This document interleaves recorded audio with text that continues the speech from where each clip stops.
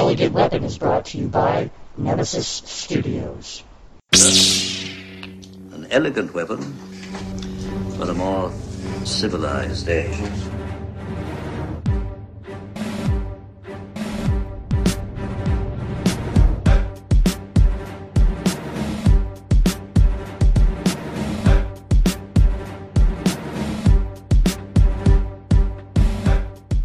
Ladies and gentlemen, welcome to An Elegant Weapon, episode 286. My name is JJ M. Clark, J the Jedi, Ross Jedi J. Welcome back, kids. Session 25 of 30 podcasts in 30 days. Part 2 of my conversation with Sam Noir and Marvin Law. I hope you enjoyed the first chunk, because here's the second chunk. Please enjoy. Okay, so out comes you. You're living in Toronto. Yeah. So you are raised one of them Toronto kids. Pretty much, which yeah. is kind of rare. Most people have moved in there for whatever reason, but it's rare to meet a kid who grew up like, you know, basically like a genuine Degrassi kid who grew up on the streets of Toronto. Yeah, my neighborhood is easy because it's like within the 10-15 minute walk, there's my elementary school, my junior high school, and my high school, all within a 10-15 minute walk from my house. That's amazing. So, yeah, so it was always around that area. And back then, Eastbrook was very... Because it was back before the whole GTA thing, because Eastbrook was considered its own borough, its own section of Toronto. Right. Yeah, totally. So, yeah, so that's where I grew up. We didn't call them that. What did we call them, though? Yeah. We didn't call them boroughs. We called them... Eastbrook was considered borough. I don't know, they have like different sections. Scarborough, North York, Etobicoke, they were all different sections or districts. Yes. Yeah, they weren't considered part of the city until the mega city. Yeah, the mega city. I'm trying to remember. We had a name for them. Warts? Maybe. No, we had a cooler name, I think. Because I remember we didn't call them boroughs. Because it's a New York thing, the five boroughs in New York. Yeah, it was like Old York and everything. Whatever. So, your dad raising you is martial arts a choice? Does he wait till you're old enough to choose? Does he start kind of getting you into disciplines as a kid? How's your childhood working out? It's not even call it a choice. It's more like at a certain point you're told, okay, we're gonna do this. Right. And then again, like whether I wanted to or not, it was gonna happen. Is that like what, 2, 3, 6, 8? 7 Okay. years old. 7 Right. years old, and you help you start memorizing the whole basic first stance. Well, that's not super early. Like I was saying to you earlier, my son's 6, and right now is when I'm thinking of getting him. Well, yeah, that's into because it's stuff. usually because at a certain point, kids' attention spans are very limited. Right. So they're trying to get them to stand still and actually learn the repetitive martial arts technique and It's a little hard. Once you get 7, usually 6, 7 is usually a good sweet spot because you start to develop muscle memory. Right. It's like, and then you're willing to actually take the time to. You're a little more patient. Yeah. Was he teaching other people at the same time? He was teaching it casually. They weren't very all the time. But then when he had the flower store, he actually had, when I was about 12, he actually had a back section of the store. No way. With the wooden... No, it was wooden. It's just kung cute. fu. It's in Chinatown, Dundas before Beverly. Oh, right in the heart of Chinatown. So Chinatown. The back room of the flower store had a giant space, that's almost as big as a store, that he could teach martial arts in. With a wooden practice? No, the wooden dummy. Oh yeah, the wooden dummy. I hate that thing. 7 days. That thing It's called the wooden dummy. Because if you hit it wrong, if you catch it the wrong way and hit the wrist, it hurts like nothing else. Sure. Well, you use it to build up your forearms as well. The bone density and the strength of tendons, yeah. But it helps to teach you technique not to hit the wrong spot to block with it. Right. But yeah, no, that's later on start doing all these other internal energy exercises with a whole group of people. Like, some of those poses are like horrendous yoga poses, and you're like... Now, do you look back on this as maybe most kids would, like it's tough, it's sometimes you love to do something you didn't have to do, or was it like time well spent with your father? Is it like a fatherly memory? It's initially as a kid growing up, I wasn't too happy about it because I didn't have a choice. I wasn't that interested back then. Right. But as I got older, I appreciated it more because you look back and like all the things you learned is like, okay, things I didn't understand or didn't know or didn't appreciate at the time. Right. And it's like now you looking back as I got older, it's like, okay, I'm actually getting into the whole idea of the martial arts idea. Like, sounds really cool. Right. Well, you still spar with your friends these days, right? Sometimes, yeah. We sometimes goof around. We do some things at an MMA gym and do horrible things to make each other scream and yell out and just like tap out. We need to have an Aaron Broverman Jiu-Jitsu versus Marvin Law Kung Fu battle. Are you kidding? We can sell tickets and shit. There you go. We'll have it at the Cameron House in the back room. He'll beat me in like 5 seconds. The one thing I've noticed, you are very good at choreographing a fight scene in the comics page. No, that's because I love action movies.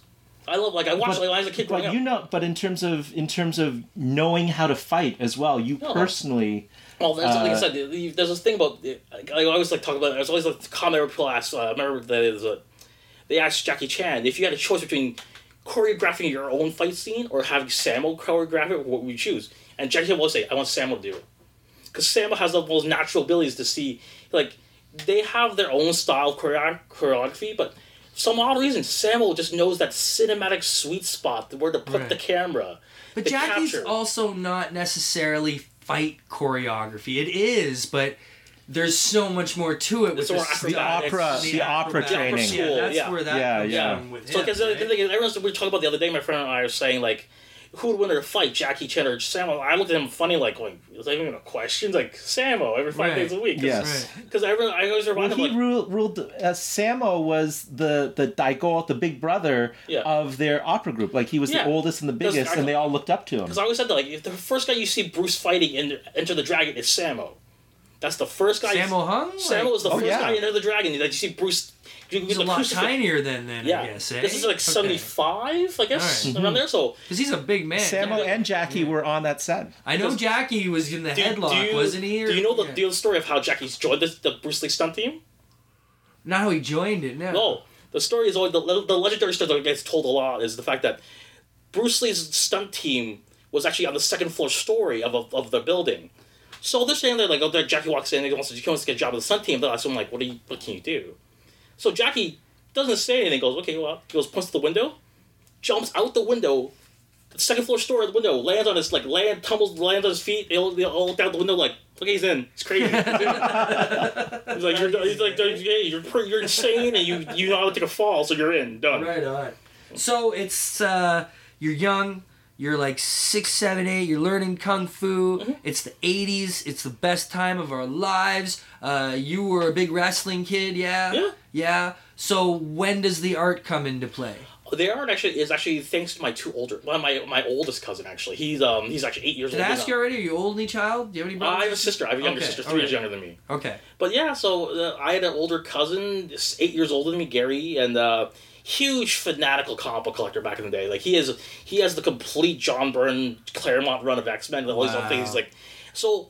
I was 8. I was being hanging out at their place, and then.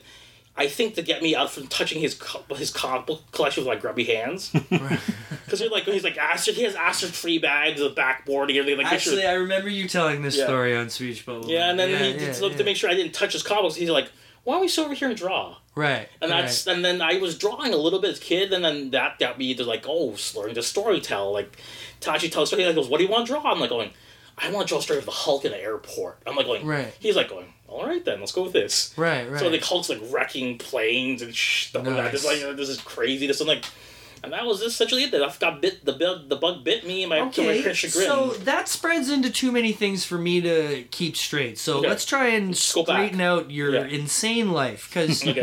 I know, so you worked with a lot of guys in the community way back in the day, but you're not that old, right?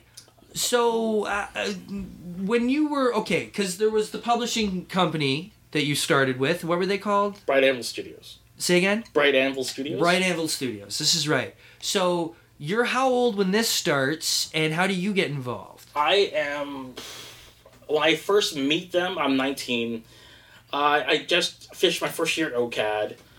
And I'm at a con, actually. I'm actually one of those early conventions, the early Toronto comic shows, actually, at the Hilton Hotel in University. Okay. And then I think it's run by Paradise at that point. I think Doug was talking about, Doug and I were talking about the old days. Right.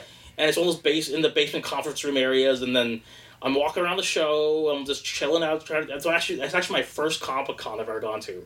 Wow. And I'm sitting there talking, and one of the guys behind the table ends up being Jay Torres.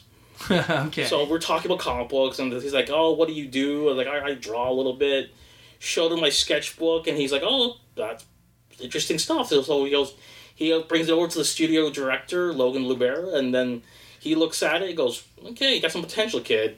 You should." Well, they tell me where to go. The studios, the old Bright Animal studio, used to be on 425 Queen Street West, on the corner of Spadina and Queen. Wow, there. Yeah, so that back then the studio was. That's a bumping spot back then. Man. Oh yeah, back then it was right down the street from Silver Snail, the old Silver Snail location. Yeah. Was this around the same time Jay Torres was doing his Oni stuff then? This is before that. I don't know if it's before. So but days like Monster Fighters. It seemed like people started earlier back then to you guys. Like, I was 19. That's young. We don't know any 19-year-olds. Well, that was the image era as well, where every 19 or 20-year-old was. Well, here's the story. But back then, I ran to the studio when I first got in the studio. Francis Maniple was there, and he was originally their co-op kid, and he was like 16, 17 years old. He was the golden child back then. Right. And he was, I have some of his old photocopies of his old pages in my house. He must have been so young. He was really young, and he was, even back then, you look at some of his pictures, like going, God damn it, you're so freaking talented already. Right. And now he's like, it's a completely over the moon, is what they're like. But yeah, like back then the studio, like, back then Steve McNiven was there. Kalman Andrzejowski was there. Jay Torres was there. Francis. See, you're right Alex now. Alex Chung, Valentine Delandro.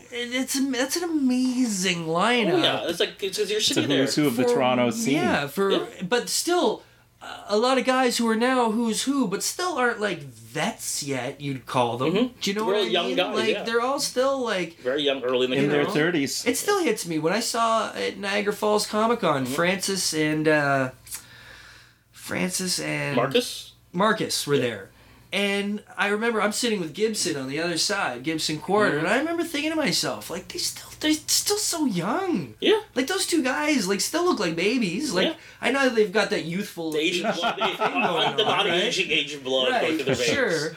But it's still amazing to me that, because some of these kids, like, even Fabok ain't that old, and now he's on top of the world. Yeah. So, it's like, we're gonna have from the these Hat vets. Guys to the current generation, from the Hat Guys they're were all young and talented. Teenagers just a couple of years ago. Who would have that involved, right? Like yeah. Like who runs from the Hat? Who started all that? Paris, Jamal, Jamal. Yes. Yeah. And they're all mostly Marvel now, right? Yeah, most of them. And if they're not, has Paris done anything? Yeah, for Marvel yet? I don't think he's done anything. I don't know. Is he colored? He's colored. Well, they all work together. They're all uber talented. It's terrifying. Mm-hmm. So you're there. You're in these early days. Mm-hmm. You're there helping out people grow, and I'm actually learning at that point. I'm actually there. They sat me down. Right, but I'm saying I know you're learning, but you're part of this team. You're part of this group that. I wouldn't say I was part of the group actually. No? They because my like. What are you, just their bitch at this time? Because I'm the newbie, right? I'm the newbie. Like anything, like you get into the new like any dojo or anything like that, you're the low rung of the bottom totem pole. Right. So, even back then, like they would like, I had to earn their respect by getting better because there's some things like when I first got in there, they're like. Well, you know how to draw, but you don't know how to draw comic books yet. By the point, I didn't understand what they meant by that. Right. So their mindset, and then... And it was a learning environment. It was a learning environment. Because you have people, like, looking over your shoulder. Like, if you want to ask somebody, you just walk up and ask them, like, going, what needs to fix? What do I have to fix here? Right. And that's the best thing of being an environment. Like, it has great energy, and it allows you to get... That's a shortcut, but it's really show you... you see this? How you do this arm here? If you did like this... That would fix this problem where it looks funny and weird. Right. Like, so if you sit there for 15 hours sitting a sketchbook going like, what the hell, why does it not look right? Do you think Anvil could almost be considered a bit of a precursor to Raid? I wouldn't be so, because back then there was like... some lines that Raid was already in existence, Were they right? No, Raid was... I don't think so. Raid was way after. When did Chip Kagan and Whorehouse? and there was even before Raid was Whorehouse. Oh, okay. With Kalman, there's Whorehouse of Carl Kerschel.